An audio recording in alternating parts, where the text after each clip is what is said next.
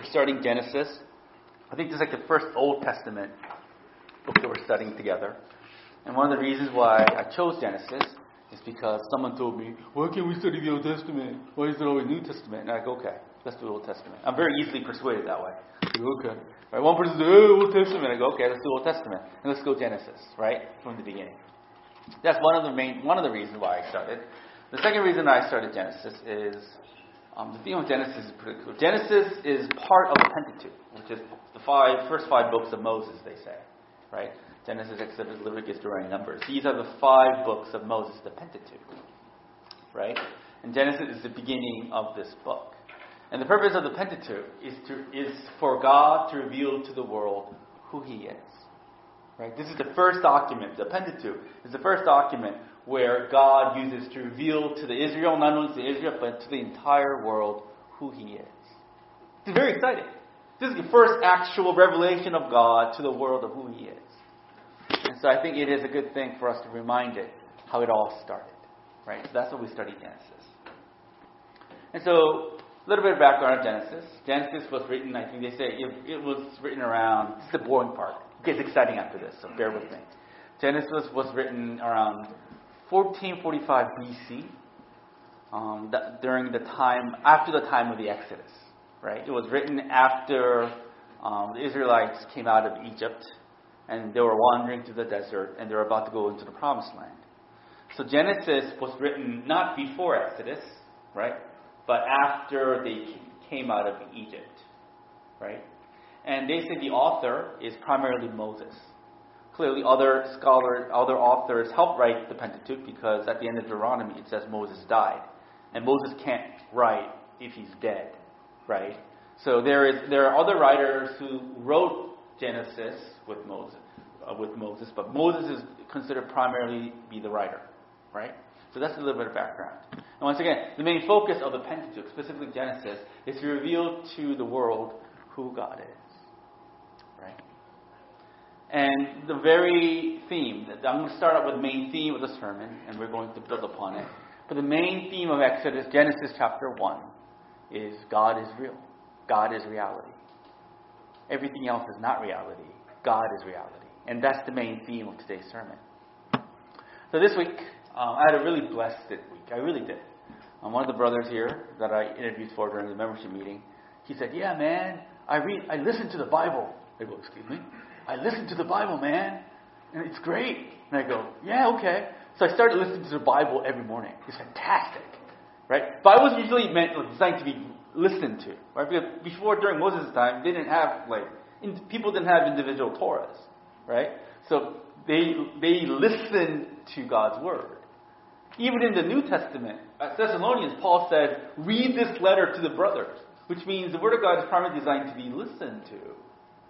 As I was listening to it, I was listening to the Psalms, I was listening to 2 Thessalonians over and over and over again. It is fantastic. By the way, for those of you who are lazy, listen, it's great, right? So I was listening to it, and I was having a really blessed week.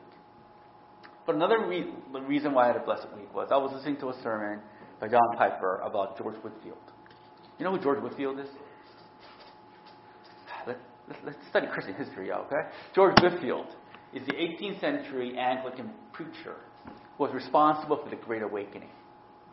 In the mid-1700s and late 1700s in America, there was a massive revival happening. People started getting crazy converted in America, right? That's called the Great Awakening, the first Great Awakening, because people woke up to the reality of God. And the man who was primarily responsible for the Great Awakening, this massive revival happening in America, is this guy named George Whitefield. Right? George Whitefield didn't have a church.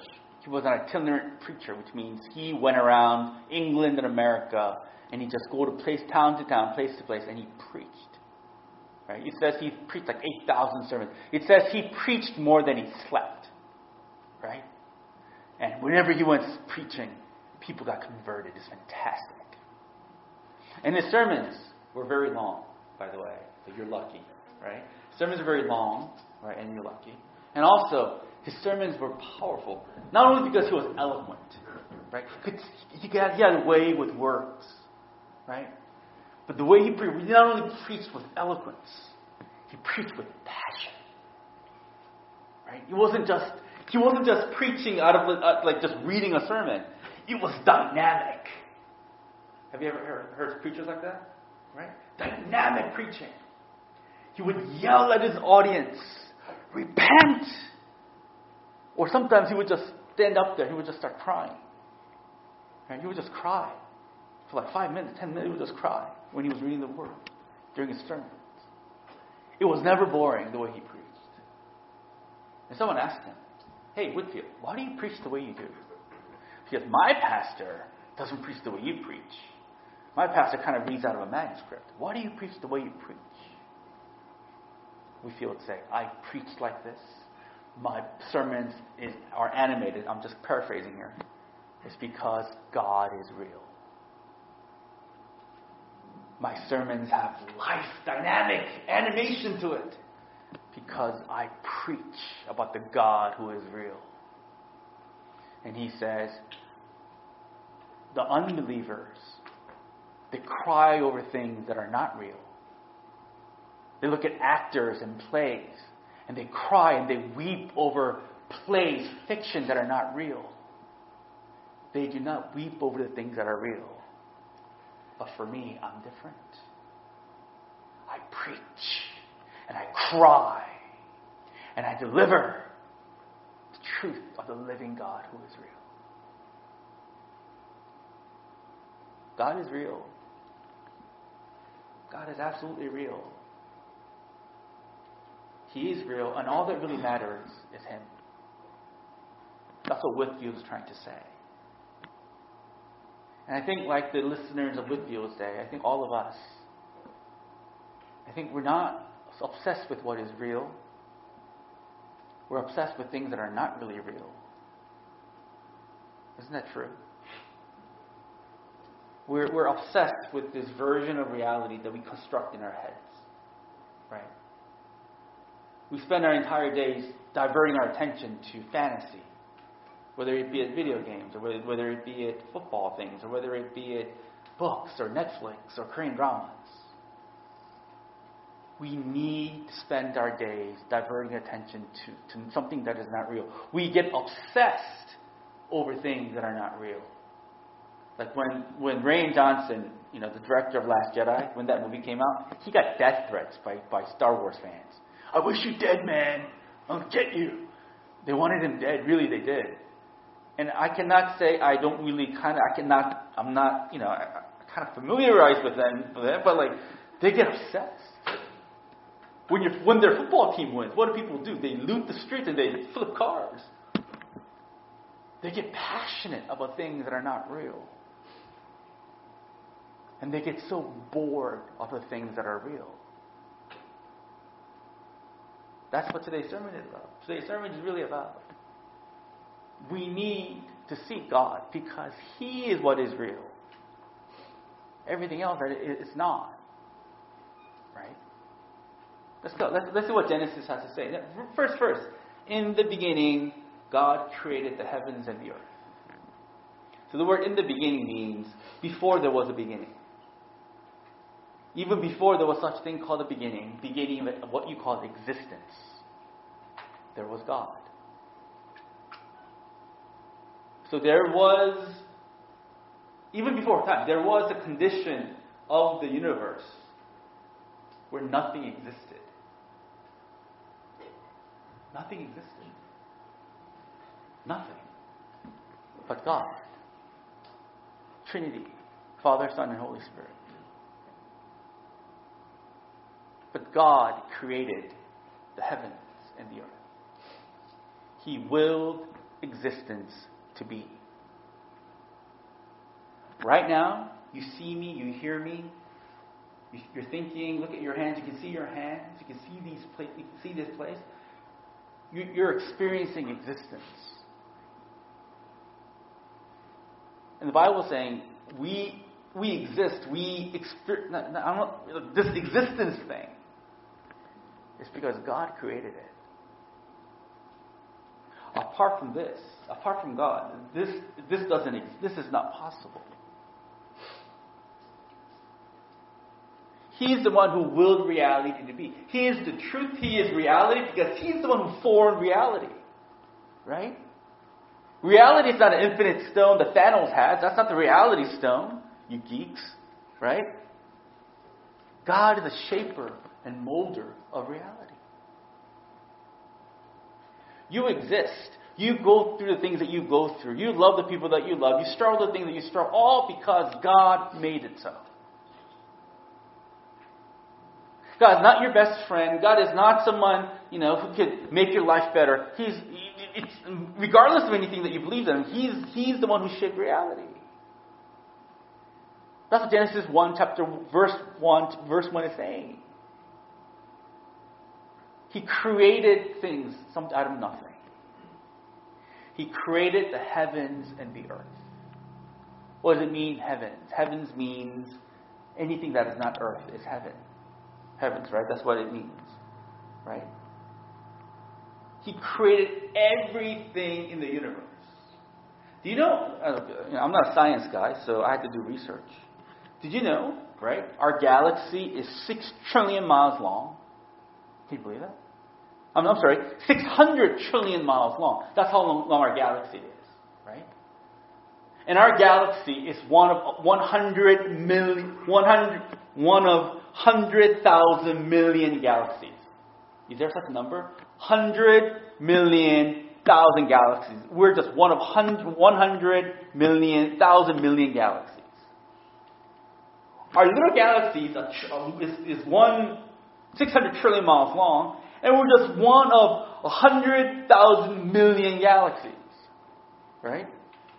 The distance between the average distance between the galaxies, they say, is 600 trillion miles long. So our galaxy and the next galaxy, that distance is 600 trillion miles. And there's 100,000 million galaxies like this. And the galaxy is expanding 200 million miles an hour. That's how vast it is. Not only is it vast, every atom, every molecule, every particle, every electron, everything that is shaping the universe, Genesis says, God created it.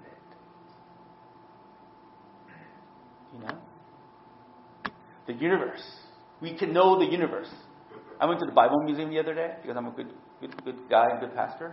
And Isaac Newton says, natural law. We study natural law, which is science, because God made the universe known. He made the universe knowable. And Isaac Newton says that's why we study science, because He made the universe knowable, which means the reason why we can have science, and the reason we can have physics, the reason we can have all these things, is because the phenomena that's happening in the universe can be observed. Why? Because there are laws governing these things. Why are there laws governing these things? Because God created it. He created the heavens and all the particles, and all the atoms, and all the molecules, and all the black holes, and all the dark matters, and all the stars, and all the planets, all the galaxies, all these things God created. He willed existence to be. Not only did He create the heavens, He created the earth. He created this big blue marble that we live. Right? Look. He created the earth when it was formless and empty, verse 2 says. Right? Is that what verse 2 says? Right. Verse 2, the earth was without form and void. It says the earth was empty. Earth didn't exist. It was empty, it was void, but God created something out of nothing. Right? Look. In the old ancient texts, right, during Israel's time, ancient texts had, there are all these ancient documents that explain how this earth was created, right? And all these ancient texts say the earth was created by different ways, right? One of the ancient texts says, gods fought, right? And the winner God made the earth. The earth was created after he vanquished his enemies. Or another ancient document says the earth was created after God killed a monster, and out of that monster, earth was born. Right? It's weird. But Genesis chapter 1 is the only document that says God created the earth out of nothing. Nothing existed. Nothing here existed. No plant, no tree, no animal, no sky, no star. Nothing existed until God created it. Then the question is, how did God create the earth? Right? How did he do it? It says, with his word that he created it. We'll talk about that later. But the question is then the question that we have to address when we talk about Genesis chapter 1 is, well, how long did it take God to create the earth? Did it take 7 days? Did it take seven calendar days to create the earth? So when we talk about Genesis chapter 1, the question how long it took God, right, to create the earth, that always comes up, right? Well, there are many different theories, right? So I think there are a lot of Bible-believing Christians out there, and even all these Bible-believing Christians have different theories of how long it took God to create the earth, right? So this is for your science geeks. So there is one part of the Christian evangelical community, fundamental evangelical community, that believes it took literally 6 days for God to create the earth. God created the earth in literally 6 24-hour period. Right? Who believes in such things? John Calvin believed in that. John MacArthur believes in that. And other notable historical figures, fathers of the church, believe it took God literal 6 24-hour period to create the earth. That is one view. After this, ask Pastor William what his view is. That's my homework for you. There's another view, right? This is all like views of Bible-believing Christians. Another view is punctuated activity view, which means God created day 1 in 24-hour period. But the time period between day 1 and day 2, we don't know. Right? So God created light the first day. And the punctuated view means it could have taken God thousands of years to create the next thing, which is separation between like expansion of the sky and the ocean. And after the second day has a 24-hour period. After that, it took God thousands of years to do day 3. Right? And so on and so forth. So the actual creation took place in a 24-hour period, but the time period between creation, we don't know. That's the punctuated activity view. The third view is the gap theory view. I think this is what John Piper believes in. He believes that in the beginning, God created the heavens and the earth. Period. That's verse 1. Gap theory says, we don't know how long it took God from verse 1 to verse 2. Right? Verse 1 talks about God created the heavens and the earth. Verse 2 talks about God forming the earth. We don't know how long that time period between verse 1 and verse 2 is. Right? The fourth view, right, and there are many other views,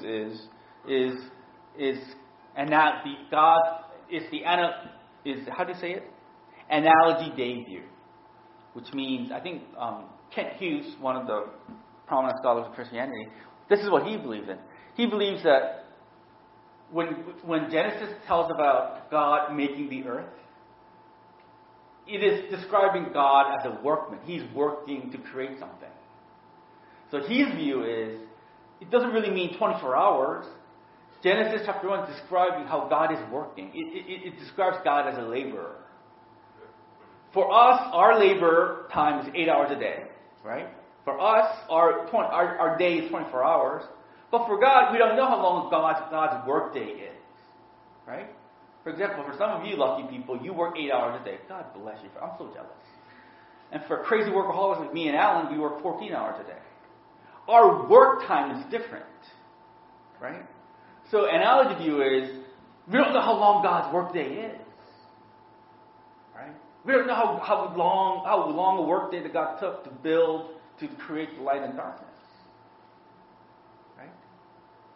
John MacArthur will say, any other view besides a literal view is just crazy. You're not being biblical. Okay. Right? Anyway, there's different views of how long it took God to create the earth. But all these views have one thing in common, which means God created the earth out of nothing. God created the earth out of nothing. We experience life, nature, food, beauty, sex, friendship. We experience all these good things because God created it. Right? God created existence. He created the heavens. He created the earth. Now the question is, how did God do it? What is the process that God used to create the heavens and the earth? Number one, the whole Trinity was involved in the process of creation. Right? It says God created the earth. God created the heavens and the earth.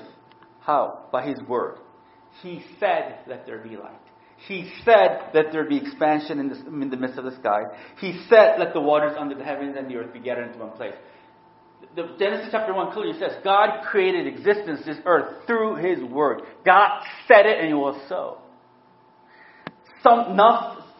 Something great has been created out of nothing through the way, because God said, God expressed, God used His Word to express creation. How did God create the universe? How did God create existence? He used His words. Physicists believe, you know what physicists believe? They believe the universe was created by a sound wave. It says even before the Big Bang, there was a huge sound wave that emanated throughout the universe. And these sound waves contain particles, and these particles like energized matter or something, and creation existed through sound waves. Right, John? John knows what I'm talking about. Christians would say, oh, that means Genesis 1 is true. God spoke it, God's voice is the sound waves, and therefore creation existed. Does that mean that? I don't know. But what the Bible said, when the Bible says God spoke, God said and it was created, it means God used His Word to create existence. But we know from John chapter 1, verse 1, the word that God used was not just words, but it was a person. And that person is Jesus Christ. John chapter 1, verse 1, in the beginning there was the Word. The Word was with God. The Word was God. In Him all things were created. The word that God used in Genesis chapter 1 is a person called Jesus Christ. Jesus is not only our Savior. Jesus is not only your best friend. Jesus is the creator of existence. He is the agent in whom God used to create all things. You exist because Jesus created you. By the way, if an unbelieving scientist hears this, he'll think I'm crazy. But that is what Scripture said. Whether Jesus used sound waves to create it, I do not know how He did it. But it is Christ, Jesus Christ, who created something great out of nothing. Not only was Jesus involved, right, in creation, the Holy Spirit was involved in creation. It says in verse 3, verse 2, and the Spirit of God was hovering over the face of the waters. The word hovering here means, the only place they say that the Bible uses the word hovering is to describe a mama bird who hovers over with her wings out, hovers over her babies, right? I don't know biology, but evidently birds, is it biology or what's it called, a study of birds? I don't know. All right, so mother birds, when they take care of their kids, right, they hover over their kids with their wings out, and they're protecting their kids like that. That's the image that God had. Right? The Holy Spirit was hovering over the earth. Right? Which means He's creating out of something. He is tenderly, lovingly creating the earth. By the way, if there is an argument for environmental sciences, environmental preservation in the Bible, that's Genesis chapter 1, verse 2. This creation, Josh will love this. This creation was created by the loving hand of God. God was hovering over it like a mama bird hovers over her kids. This earth is precious. Therefore, everyone recycle. This earth is precious. Therefore, everyone buy Priuses. This earth is precious. Because God created it. And He loved it. Existence came to be out of His great loving care. Right? We should protest the EPA for destroying the environment. Right? That's what it is. You see, the whole Trinity was involved in creation. Christ, God the Father was spoken to being, and the words He spoke was Christ. The Spirit of God was hovering over the earth for creation to be. It was a symphony. The Father, Son, and the Holy Spirit working together to create a symphony of existence. Look, I don't know classical music, right? I kind of tolerate classical music, right? I do. Man, I go to my car, and when the classical station comes up, and my kids are there, I go, oh, classical music, turn to the 80s music, right? But I appreciate classical music in the live setting. I like going to the Kennedy Center, right? Because they're professionals. If I go to my kids aren't here. If I go to my kids' concert, it's like excruciating. Oh my, really, it's really excruciating. And we got to go like 8 times between the two of them. I can only go like twice because I just can't. I can't. But Kennedy Center is marvelous. Why? Because if you sit in the middle of Kennedy Center, when the orchestra plays, even though there's different instruments, it's one beautiful sound. It's like a sound wave enveloping you. It is. It's great. And I go, oh, and I fall asleep. I really do. I fall asleep every Kennedy Center. I fall asleep, right? It's so beautiful. Different instruments working together to make this symphonic masterpiece. That's the image of Genesis chapter 1, how God is creating the universe. Jesus Christ, God the Father, the Holy Spirit getting together and creating something that is beautiful and awesome. The earth was created through the community called God. God is a community, Father, Son, and the Holy Spirit. The community of God all got involved to create the earth. Not only did the community of God create heaven and the earth, He created the earth in community. If you look at the rest of chapter 1, it says when He created the animals, He says He created the animals in kind. He created the plants in their own kind, which means He just didn't make an elephant or a fish. He created schools of fish, herds of animals, different types of plants. He not only created one type of animal or one type of plant, many different similar kinds of plants and animals, which means God created community. The universe, this earth, exists in community. Second thing that we know about creation. Not only the Trinity of God was involved, right? Creation as order. Right? Day 1 was the creation of light. Day 2 was the division of sky and water. Day 3, He created land and plants. Day 4, right? He used the sun and the moon to mark the day.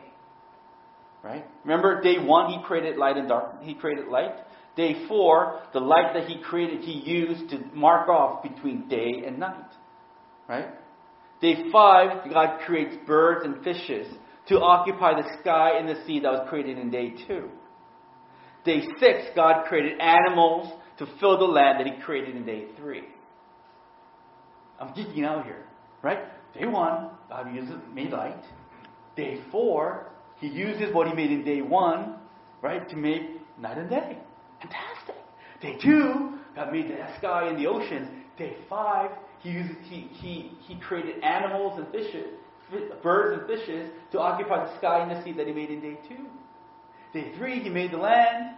Day 6, He created animals to occupy the land that He made in day 3. It's fantastic. It is so orderly.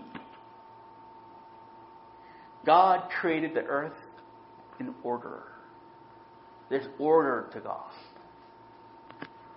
And number 3, what we know about creation is the thing that God created, creation was good. Creation was good. After each creation day, God says it was good. What does it mean when God says it is good? What does it mean? The word good here means an expression of appreciation of a great artistic work. Right? For example, when you watch The Dark Knight, right, the movie, my favorite movie, it's so good. So good. Right? Star Wars, Last Jedi. Oh, They're so good. That's the word. That's where to express the artistic beauty, the masterpiece of the work. Look, my paralegals, the greatest compliment that I can pay my paralegals is when I look at their work and I say, this is really good. Right? This is really good. A couple of my paralegals gave me really good work this week, and I looked at it and I go, like, tears, like I was crying. This is so good. I'm going to get approved. Oh, it's good, so good. That's the word good here. When God created it, He looked at what He created and goes, oh, this is so good. Right? When you go to Chuman Chicken in Centerville, you eat it and you go, this is so good. This is so good. Right? When you go to, I don't know, Ruth Chris and that eat a medium rare like steak and you cut it, blood comes out of it, and you eat it, oh, so good. Right? That's the expression of God. He created something, this is so good. Right? When God created things, it was good. Trinity was involved in the creation of the earth. He created things in community. He created things in order. And it was good. So good. That's creation. That's reality, by the way. Things that exist here, all these things, they exist in a nice, orderly way. Really. Besides human beings are the chaotic ones. Besides human beings, everything else, all the other creation is in nice, orderly harmony. Trees grow and die when they should. Dogs grow and die as they should. Right? Things happen, things transgress. Winds blow when they should. Right? Rains come when they should. Everything is in order here. Everything is in order, but for one entity. Who is that entity? Human beings. Everything is all as it should be. The Bible says all the heavens and everything in the earth praise God, which means they live, they exist in accordance to God's will. But there's one punk that does not exist the way God planned them to exist. Who is that punk? It's you and me. God says to the earth, to the stars, shine, go there and shine. Stars go, yes, and they go shine. God says, wind, blow in this direction. The wind blows that direction. God says, flowers grow, the flowers grow. God tells a human being, human beings, follow me. Human beings go, no thanks. No, not going to do it. No. That's the condition of man. Everything happens according to God's plan, besides the human being. The being that God made in His image, the being where God breathed His life into us. The only being that is made in the image of God is the only being that says no thanks. When you say no thanks, what you're really saying to God when you say no thanks is you created reality and reality exists because of you. But I'm going to say no to your reality. I'm going to say no to your truth. And I'm going to embrace my truth. Right? Like there was a guy I preached. There was a visitor 2 years ago. I was preaching my heart out, and after the sermon, he says, "I appreciate you being so passionate about your truth." Right? It's exactly what he said. I go, you punk, right? It's your truth, right? I'm going to find my own, right? That's what we're doing. When we say no to God, we're saying no to reality. And we're saying, I'm going to follow my own reality. The problem with following your own reality is this. You're living in direct contradiction to what reality is. Right? God is reality, and you're saying no to that, and you're making your own truth. And what you're really doing, if you're living contrary to reality, you are twisting the fabric of reality. And when you twist the fabric of reality, it is chaos in your life. Do you understand? When you say no to God, it isn't like an innocent thing. There's real life destruction and consequences that happen when you say no to reality and go your own way. That's the main theme of Genesis, by the way. Especially Genesis chapter 11 to chapter 1 to chapter 11, there's a major theme. That major theme is the further the man goes away from God, the more crazy and chaotic it becomes. Right? It starts with man and woman saying, no, I'm not, you said not eat it, but I'm going to eat it, so they ate it. And that's the start. What happened to their kids? Brothers killed, like one brother killed the other brother. Murder. What happened after that? More crazy things to the point where God needed to wipe away the earth through the flood. People following their reality causes chaotic damage. That's the main theme of Genesis chapter 1 through chapter 11.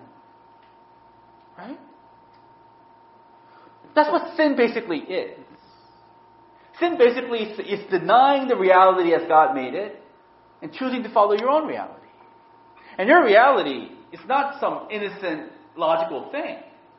Your reality is shaped by your desires, right? It is shaped by the lies, the system that Satan tells you, right? And it's shaped by fantasy, right? Look, I mean, when you counsel people who are in adulterous relationships, they really think that the affair partner is their true love. It's crazy. Even though their affair is creating this chaos and pain to their family members, they go, I don't care, I'm in love.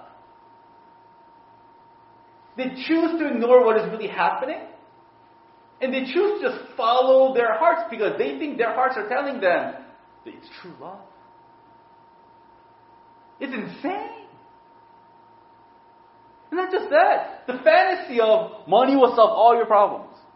It's crazy. That's like one of the major fantasies out there. If you have enough money, all your problems will go away. As cliche as it sounds, that's what people believe in. And you invest all your time working, right? You invest all these things, worry about money, worrying about when you're going to buy the house, worry about when you're going to retire, worry about all this money thing. Because you're obsessed with it because you're believing in a fantasy of what money can do for you. People choose not to embrace reality. They choose to embrace fiction and fantasy. May I dare to say that is what you're doing too. How many times do you spend watching Netflix, for example? I don't want to diss Netflix, by the way. It's great, right? I just can't stream it. What I do is I watch the first episode and then I watch the last 10 minutes of the last episode. But I just can't do 10 hours of something. I just can't. If you can, God bless you. You're sinning. Anyway, you spend more time in Netflix. I don't want to diss fantasy football. I love fantasy football. I wish I could be part of it. And there's godly things about fantasy football. But if you're spending more time about calculating who was injured that day and the little points, little yardage, I don't know how fantasy sports works. But if you're obsessed with whether that dude was injured and that couldn't do it, when you're obsessed with it, you're really obsessed about what is fiction and what is not real. And when that happens to you, your life starts to become out of whack. Can you see it? Look, for example, God created us God uses community to create the universe in community, right? The existence exists because out of community. Which means because God is Trinity, because God created all things in community, we're made for community. Right? We're made to love people, be part of community. We are. We die without community. We die without other people. It's true. Right? If I see a Christian who is not part of a Christian community, I guarantee you that Christian is going to fall. Right? It's true. We die without community. But what do we say? No, that reality is not my reality. My reality is I'm going to do my own thing. I'm going to separate myself from the other community people of God. I'm just going to do my own thing. Right? We either don't have a desire to do community. By the way, small groups are starting this Friday. We're going to be this Friday. I just want to let you know. We either don't think we need community, or two, the community that we're involved in is so horrible. It breaks down. Right? The community not only... Part of us don't think we need community. The other parts of us think that, even if we do have community, the community that we're part of breaks down. It's true. Every major community is breaking down. I don't know why I did this. I don't know why, but because I was so curious about, that particular kind of lifestyle. So I watched a Netflix documentary about the gay community. Right? That was interesting. After watching that documentary, suggested things for Jay. Right? If you have Netflix, you know what I'm talking about. Right? Pastor Woody doesn't have Netflix, so he doesn't know what I'm talking about. Right? So because I was like watching Netflix, like with documentary of the gay community. You know what the conclusion of that documentary was? Gay community is racist, basically. Right? There's racism in the gay community. Right? By the way, I didn't know this. Asian males are like the least attractive attractive people in the gay community. Anyone but Asians, they say in the gay ads. I got mad. How dare they? Right? But even the gay community, right, that says where everyone's supposed to be equal and all love each other, there is racism. Right? There is racism there. Women, in the community of women, right? There's brokenness there too. How do you know?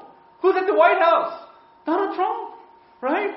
Who was he running against? Hillary Clinton, a woman. More white women voted for Trump than Hillary Clinton. What does that say? There's a breaking down in the female community, female political community. Is there brokenness in the Korean church community? No. Get two, three people together, and I guarantee you, it's going to start breaking down. Look, small groups are starting this Friday. God bless you. And all of you must go to that. But let's be honest. First 2 weeks is great. It's new. I'm going to commit to the Lord. I'm going to go here every day. Yay. But week 8, when Thanksgiving rolls around, right? Oh, I got to go on a trip, man. Or when the sick season, I'm sick. People get sick a lot during small group season. Right? Right? You don't want to commit. Small groups invariably always starts breaking down. Besides, unless you're Burke or Fairfax, right? You start breaking down. Why? It's just the way people are. We're made for community, but we either don't do it or we're horrible at it. Why? Because we try to do community without God. And we're suffering for it. Isn't it an accident that we're the most connected generation? Information is available. We are connected. Social media. I'm connected with people I haven't seen in 30 years. And yet we're so lonely. Why is this? I think Denmark has a ministry of loneliness. What the heck is that? We're so connected, and yet we're still lonely. Why? Because we don't have community. Why don't we have community? Because we don't know God. Because we're going against the reality that God has made. Second thing that happens when you go against the reality of God is, what happens? It's chaos. Like I said before. Deny the reality of God, and your life becomes chaotic. God is the God of order, but if you don't embrace the reality of God, it is chaotic. You think crazy thoughts. As a result of your crazy thoughts, you do crazy things. As a result of crazy things, the relationships in your life, it starts to implode. I don't know all of you. I love you. But I can guarantee, I don't have a gift of prophecy, but I can guarantee you there is some relationship in your life that is chaotic. Whether it's a relationship between your husband and wife, whether it's a relationship between your parents, whether it's a relationship between your kids, whether it's a relationship between your friends and coworkers, I don't care what kind of relationship it is chaotic. There's discontent, there's argument, there's this chaos. Look, I have two good friends. Both of them are on the verge of divorce. And why are they divorcing? Is it because they cheated? One spouse cheated against the other? No, that's not it. Is it because they have money problems? No, they're pretty rich. Is it because their kids are like handful? No, maybe, right? There's no reason for them to get divorced. But you know why they're getting divorced? Because the husband and the wife have different visions of what life is supposed to be. Period. And they argue about stupid stuff. It is their thinking. If they just correct their thinking just a little bit, that family can be harmonious and grow. But these two couples, they can't get out of their crazy thoughts. And therefore, the kids are seeing their mom and dad fight every single day. How do you think those kids are going to turn out? Chaos.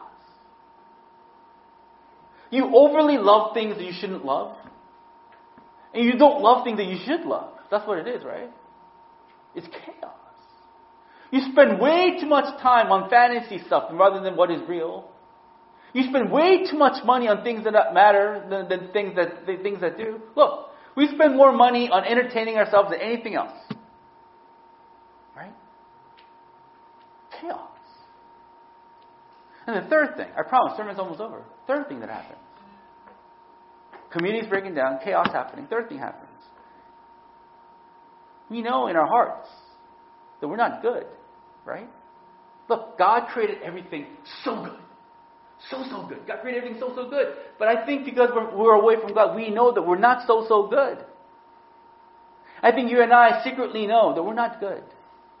I was reading this book about Jordan Peterson. Jordan Peterson is a psychology professor at the University of Toronto. And based upon his research with his patients, he discovers this. He discovered that his patients, right, they need medication for their diseases or whatever. But patients forgot to take their medicine, right? And yet, when their dog is sick, they're really religious about treating their dogs. And he was thinking, wait a minute, why do these patients who neglect their own bodies are so into treating their dogs? What is this? Why is that? And his conclusion is this. His patients would rather treat their dogs rather than themselves. Because their patient, in their secret heart of hearts, think that they don't deserve to be taken care of. Right?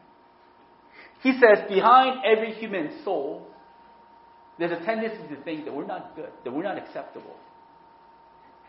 Right? Look, if you think you're not pretty enough, you're really saying that you're not really good enough. If you think you're not successful enough, you're really saying you're not good enough. Right? If you think that you're not tall enough, you're really saying that you're not good enough. There's something in you that's telling you that you're not good. Right? Look, I wake up, I go to sleep praising God. I really do. I go to sleep praising God. I'm so tired. Praise the Lord. And I go to sleep. And I wake up and I go, oh man, I'm a mess. I'm a horrible lawyer. I'm a horrible father. I'm a horrible pastor. Good preacher, by the way. Horrible pastor. Right? Oh, I stink. Really, that's the MO in my mind every morning. Maybe I need to see a psychiatrist, right? I end up praising the Lord, but I begin the day condemning myself. Is that just me? Am I the only crazy one? Do you guys all wake up like SpongeBob? It's a wonderful day! That's how SpongeBob wakes up. Is that how you wake up? I wake up, oh, I'm such a loser. Oh man, I really do. Oh man, I hope I don't get fired today. Really? My thought is, I hope I don't get fired today. I hope my kids don't do drugs because I'm a horrible dad. There's something that is part of me and you that says you're not good. And the reason why you feel this way is because you don't hear the voice of God telling you that you're good. Why? Because your grandfather Adam and you and me, we choose to shut our ears away from what God is trying to say. We try to embrace our reality. And we try to embrace our reality, we spend our entire lives trying to make ourselves good. And we're going to fail at it. God created creation to be a certain way. God created reality a certain way. God created you to be a certain way. But you are not what God created to be. But you decide to go your own way. Right? So sad. But that's not the end, Genesis chapter 1 clearly shows why Jesus had to come. Genesis chapter 1 clearly shows the reason that Jesus came is to restore and redeem creation. The mission of Christ is not just to die for you. That's not just the mission of Christ. But the reason why He came is to restore and redeem creation. And He restores and redeems creation primarily through saving His people. That's the mission of Jesus Christ, by the way. To restore and redeem creation by restoring, redeeming you. How does He do that? He restores and redeems you doing similar things that He did in creation. By creating something that doesn't exist and making it real. What does He do to you? He creates something out of nothing, right? And the same thing that He's going to do to you. What is the nothing that you don't have? the nothing is faith. All of us don't have faith. All of us, I mean, here people do, but all of us are born without faith. What is faith? Faith is recognizing that God is reality. Faith is recognizing everything revolves around God. Faith is recognizing, like, your life is really about God's plan. Faith is worshiping and adoring God. That's what true faith is. And all of us are not born with that faith. Right? I hear Christians say, you know what? The Koreans say, 모태 신앙. What does that mean? Like, mo is mom, te means inside my mom, 신앙 is faith. So Koreans say, I had faith even before I was born in my mother's womb. I go, you're crazy. And I read testimonies that says, oh, I was raised in the church, therefore I always knew God. No, you didn't. You didn't. I'm sorry. Just because you were raised in church, it doesn't mean that you knew God. Just because you were raised in the church, it doesn't mean that you had true faith. It really doesn't. Well, one of the people who are converted later in life, all of them tell me they were kind of glad that they weren't raised in the church. And I go, why is that? It's because I wasn't raised in the church, I knew I didn't have faith. But now I see I have faith, and God did something in me. Now I can see I have genuine faith. They said, if I was raised in the church, I would have been confused. I would have thought that I had faith even though I didn't.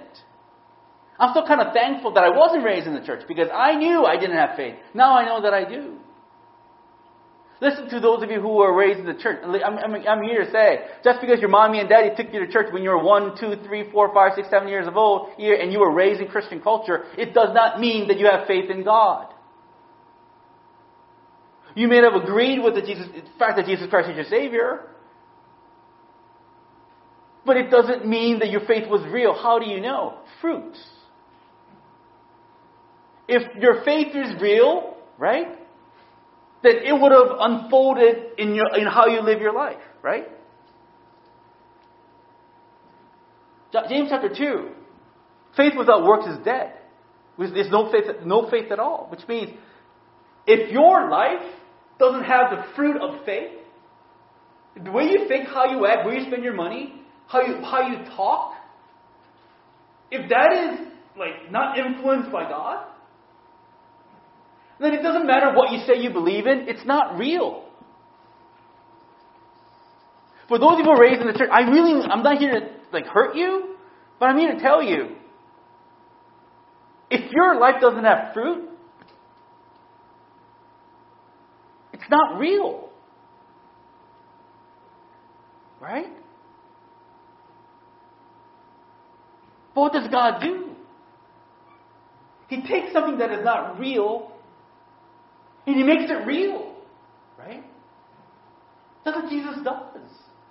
Takes something that is nothing and make it something that is great. He does that. He really does that. How does He do it? He just doesn't do it by saying it. He does it by dying for you. He does it by forgiving you. God does it by the same power that resurrected Jesus Christ from the dead. He gives you that power so that for some reason, for some way, your life, your heart that said no to God all the time begins to see God for who He is, and you start to worship Him. That's what Jesus Christ came here to do. And when you start to see God for who He is, really, truly, honestly, your life will start to bear fruit. Your faith is not just confined to the realm of your ideas. You start to see it in your life. If you don't see it in your life, it doesn't exist. Right? But if you start to see it in your life, you know God is doing something miraculous in you. Question I ask you this morning before I end. Is your faith like the condition of the earth? Is it formless and empty? Or is it something solid, real? Don't hide behind, I went to church all my life, my daddy is a pastor type of thing. Don't do that. Examine your life and to see whether Jesus Christ has really made something good out of the thing that didn't exist.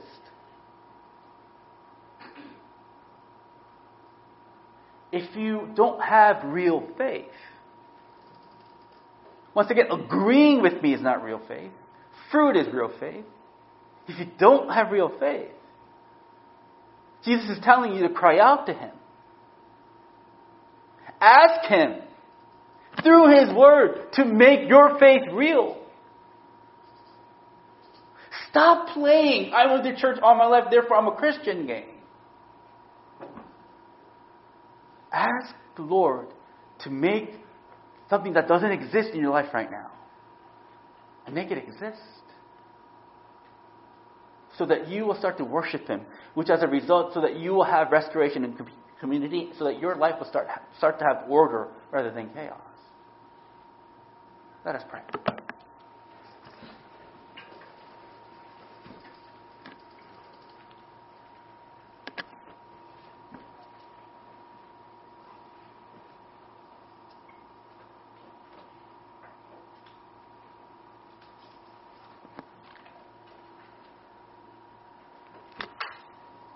Question we ask ourselves is this: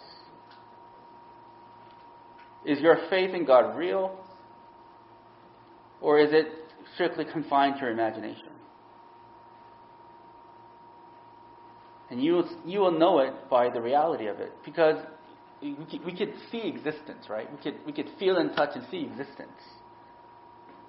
And as such, when our faith is real, we'll start to see fruit. We'll start to see changes. If your faith is not real, rather than just staying in your guilt, it is Jesus Christ inviting you to cry out to Him so that He will save you. If you're a person of genuine faith, and if your life is chaotic, if there are disorderly relationships, perhaps it is because you don't see Him clearly. So ask Him to help you see Him clearly through His Word, so that the chaotic relationship with your life will become orderly again. I guarantee you, we're living a life of chaos. And the only way to have order in the chaotic life, it is for us to see Jesus Christ for who He is. Let us pray to God that God will let us see that. Let us pray.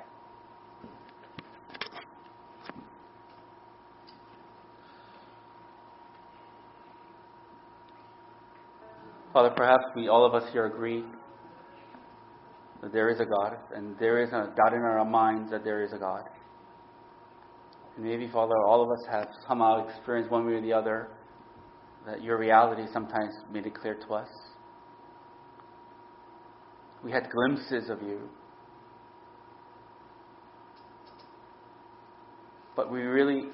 But there isn't really fruit. The faith that we proclaim to believe, hasn't really materialized its reality in our lives. Maybe it's because of bad theology. Maybe it's because we're used to hearing sermons about free grace and how you just love us. And we think that's just knowing that is enough. Just knowing that is faith. Knowing that is important. But what the creation story tells us is that you create something that is real. You don't just create ideas. You don't just create propaganda or ideologies. You create something that is real. Father, we confess that because we don't know you, the chaos in our lives is really real. Our confused thoughts and the results of those confused thoughts are really real. The damages that we cause and other people that cause the damage that other people cause us is actually really, really real. The reality of sin and rebellion, the reality of not embracing your reality and choosing to find our own reality, it is very real. But you have come to rescue us in real ways. You really did die for us. You really did come in a form of a human being. You really did die for us. And you really did send your Holy Spirit. And your Holy Spirit really do your miraculous work through your word. And you really, really do change us. Father, I pray for that grace to every single one of us here. I especially pray for my friends who were raised in churches, who kind of identify culturally with you, but really don't have any faith or evidence of true faith. I pray for them. I pray that you don't condemn them, because that's not the purpose of all this is, but I pray that you give them genuine faith. The faith that doesn't exist in their lives, I pray that you make it exist. I know that you do it because you have done that for the people in this church. I have seen miracles here. I have seen unbelievers become converted and become people of God here. So that really does happen. I pray that grace will be extended to every single one of us here. I pray, Lord, for those of us who have forgotten you, for those of us who are just enjoying the chaos out of our lives, I pray that you'll call them to yourself. I pray that you reveal yourself to them through your word more clearly, so that they will have the power to overcome the chaos in their lives. Father, I pray that you'll build your church. As you build this earth, I pray that you'll build this church continuously. I pray for those of us who are ill, or with ill, sick family members. Father, you created existence. You created our bodies, therefore you can heal our bodies. I pray for healing. I pray for those who are spiritually struggling. I pray that you'll heal them with your truth. I pray that you grant everyone here the desire to listen and read your word this week. And as we come to listen and read your word, I pray that you will speak to them through these means. I pray for those of us who are going through unemployment. Those of us who are looking for jobs, I pray, Lord, that you provide for them. They have physical needs, they have financial needs. I pray that you meet them. Maybe you're not going to meet it the way they think that they will want you to meet.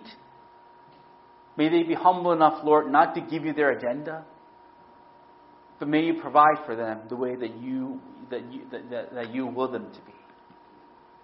All these things. In Jesus' name we pray.